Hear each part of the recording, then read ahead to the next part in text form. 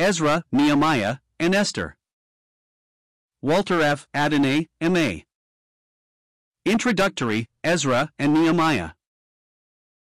Though in close contact with the most perplexing problems of Old Testament literature, the main history recorded in the books of Ezra and Nehemiah is fixed securely above the reach of adverse criticism.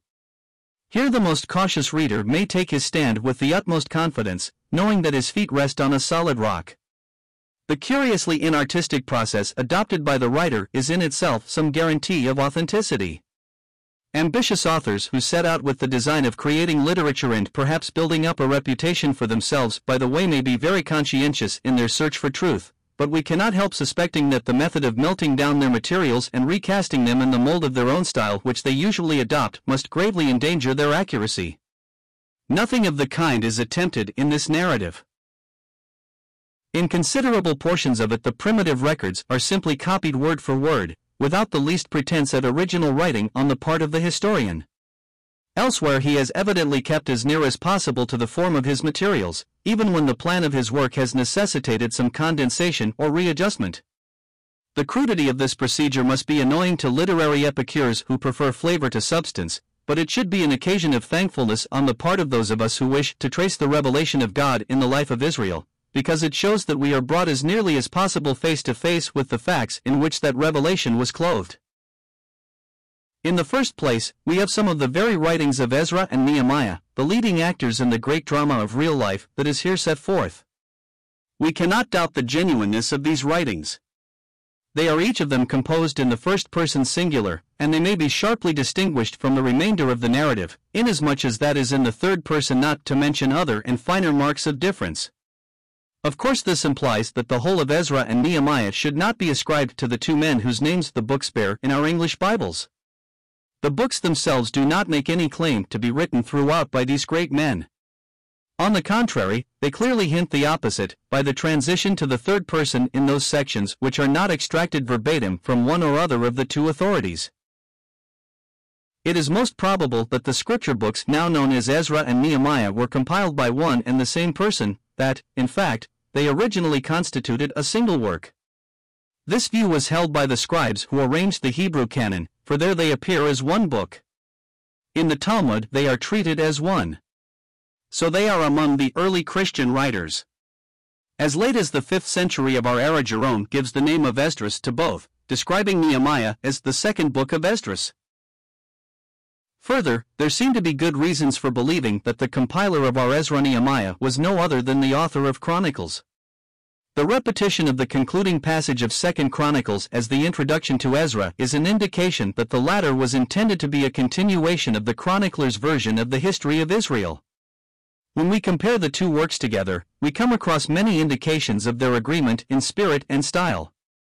In both we discover a disposition to hurry over secular affairs in order to dilate on the religious aspects of history. In both we meet with the same exalted estimation of the law, the same unwearied interest in the details of temple ritual and especially in the musical arrangements of the Levites, and the same singular fascination for long lists of names, which are inserted wherever an opportunity for letting them in can be found. Now, there are several things in our narrative that tend to show that the chronicler belongs to a comparatively late period. Thus in Nehemiah 12:22 he mentions the succession of priests down to the reign of Darius the Persian. The position of this phrase in connection with the previous lists of names makes it clear that the sovereign here referred to must be Darius III, surnamed Kodamanus, the last king of Persia, who reigned from BC 336 to BC 332. Then the title the Persian suggests the conclusion that the dynasty of Persia had passed away, so does the phrase king of Persia, which we meet with in the chronicler's portion of the narrative. The simple expression the king, without any descriptive addition, would be sufficient on the lips of a contemporary. Accordingly we find that it is used in the first-person sections of Ezra Nehemiah, and in those royal edicts that are cited in full. Again, Nehemiah 12:11 and 22 give us the name of Jaddua in the series of high priests. But Jaddua lived as late as the time of Alexander, his date must be about BC 331. This lands us in the Grecian period.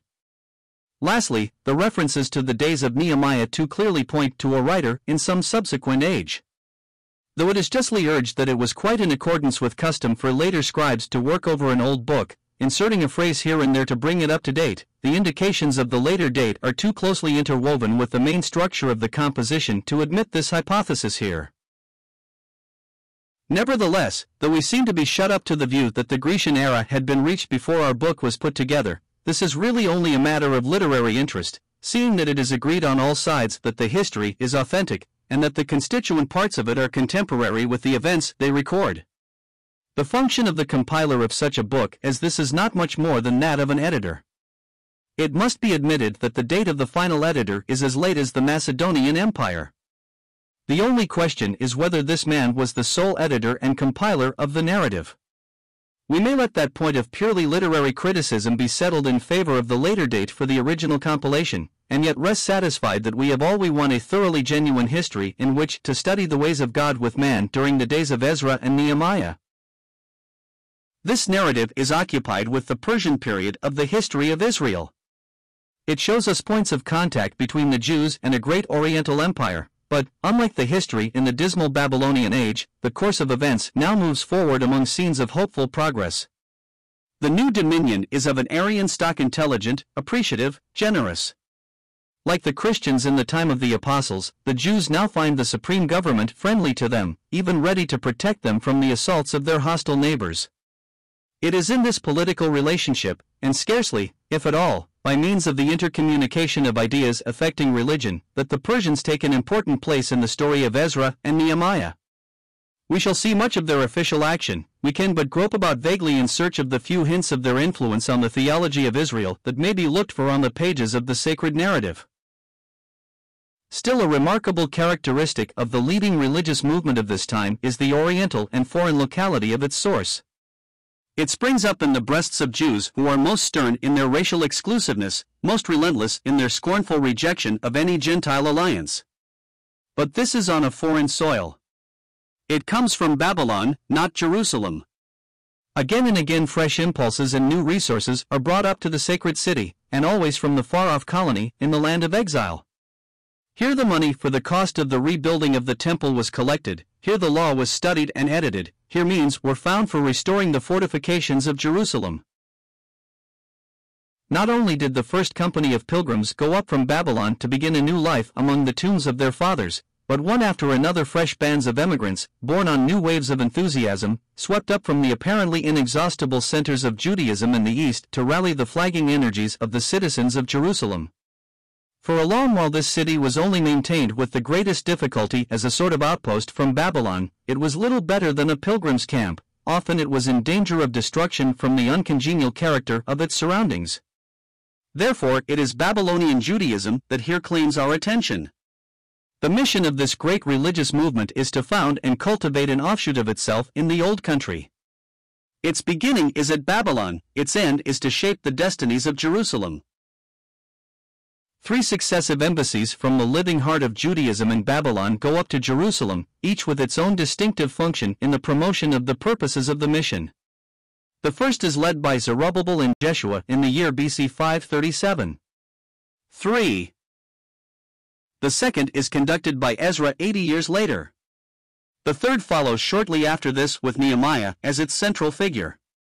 Each of the 2 first-named expeditions is a great popular migration of men, women, and children returning home from exile. Nehemiah's journey is more personal, the traveling of an officer of state with his escort. The principal events of the history spring out of these 3 expeditions. Zerubbabel and Jeshua are commissioned to restore the sacrifices and rebuild the temple at Jerusalem. Ezra sets forth with the visible object of further ministering to the resources of the sacred shrine, but the real end that he is inwardly aiming at is the introduction of the law to the people of Jerusalem. Nehemiah's main purpose is to rebuild the city walls, and so restore the civic character of Jerusalem and enable her to maintain her independence in spite of the opposition of neighboring foes. In all 3 cases a strong religious motive lies at the root of the public action. To Ezra the priest and scribe religion was everything. He might almost have taken as his motto, "Perish the state, if the church may be saved." He desired to absorb the state into the church. He would permit the former to exist, indeed, as the visible vehicle of the religious life of the community, but to sacrifice the religious ideal in deference to political exigencies was a policy against which he set his face like flint when it was advocated by a latitudinarian party among the priests. The conflict which was brought about by this clash of opposing principles was the great battle of his life. Nehemiah was a statesman, a practical man, a courtier who knew the world. Outwardly his aims and methods were very different from those of the unpractical scholar. Yet the two men thoroughly understood one another. Nehemiah caught the spirit of Ezra's ideas, and Ezra, whose work came to a standstill while he was left to his own resources, was afterwards able to carry through his great religious reformation on the basis of the younger man's military and political renovation of Jerusalem. In all this, the central figure is Ezra. We are able to see the most marked results in the improved condition of the city after his capable and vigorous colleague has taken up the reins of government. But though the hand is then the hand of Nehemiah, the voice is still the voice of Ezra. Later times have exalted the figure of the famous scribe into gigantic proportions. Even as he appears on the page of history, he is sufficiently great to stand out as the maker of his age. For the Jews in all ages, and for the world at large, the great event of this period is the adoption of the law by the citizens of Jerusalem.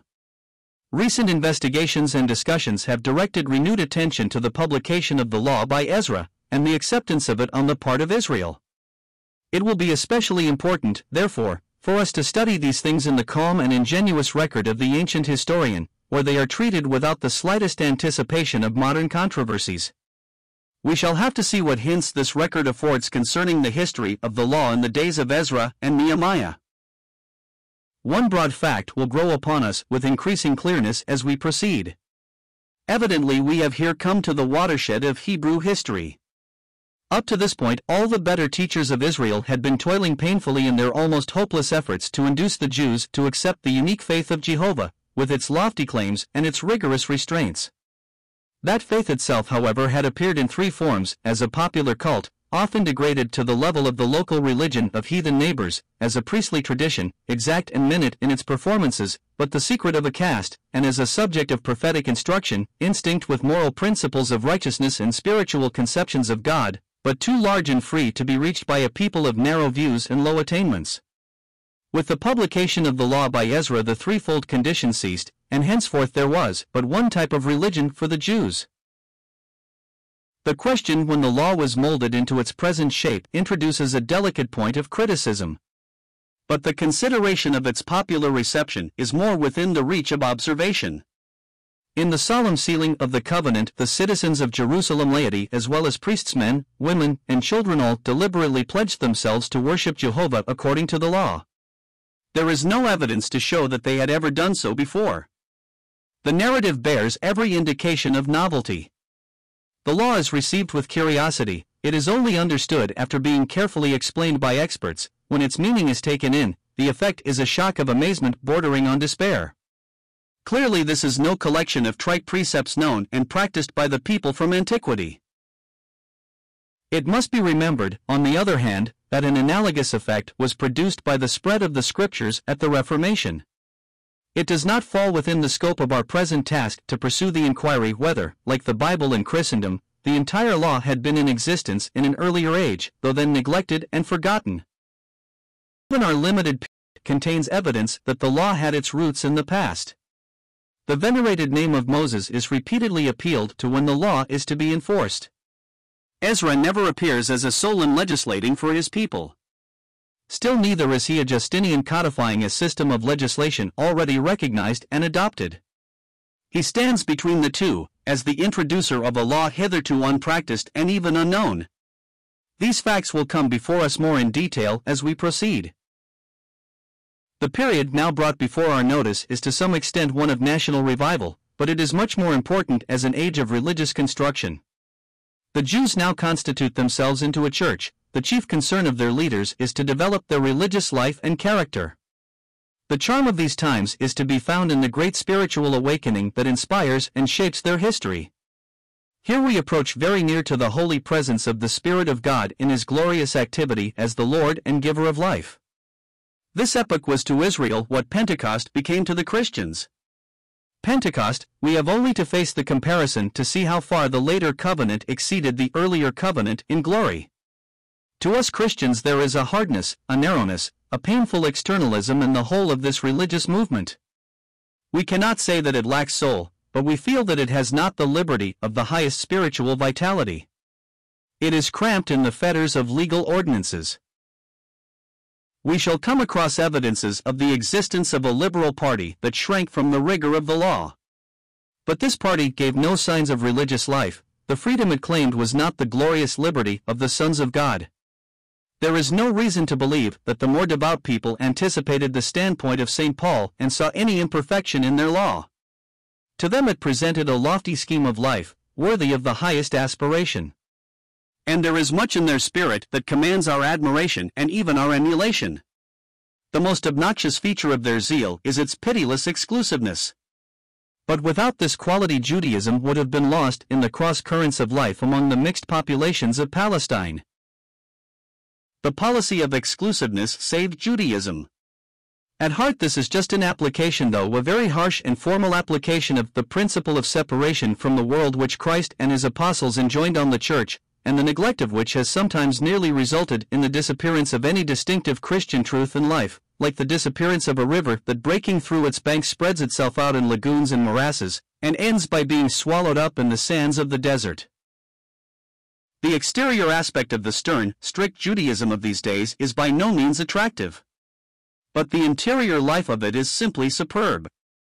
It recognizes the absolute supremacy of God. In the will of God it acknowledges the one unquestionable authority before which all who accept his covenant must bow. In the revealed truth of God it perceives an inflexible rule for the conduct of his people. To be pledged to allegiance to the will and law of God is to be truly consecrated to God. That is the condition voluntarily entered into by the citizens of Jerusalem in this epoch of religious awakening. A few centuries later their example was followed by the primitive Christians, who, according to the testimony of the two Bithynian handmaidens tortured by Pliny, solemnly pledged themselves to lives of purity and righteousness. Again, it was imitated, though in strangely perverted guise, by anchorites and monks, by the great founders of monastic orders and their loyal disciples, and by medieval reformers of church discipline such as Saint Bernard. Still later it was followed more closely by the Protestant inhabitants of Swiss cities at the Reformation, by the early Independents at home and the Pilgrim Fathers in New England, by the Covenanters in Scotland, by the First Methodists. It is the model of church order and the ideal of the religious organization of civic life. But it awaits the adequate fulfillment of its promise in the establishment of the heavenly city, the New Jerusalem. Show less.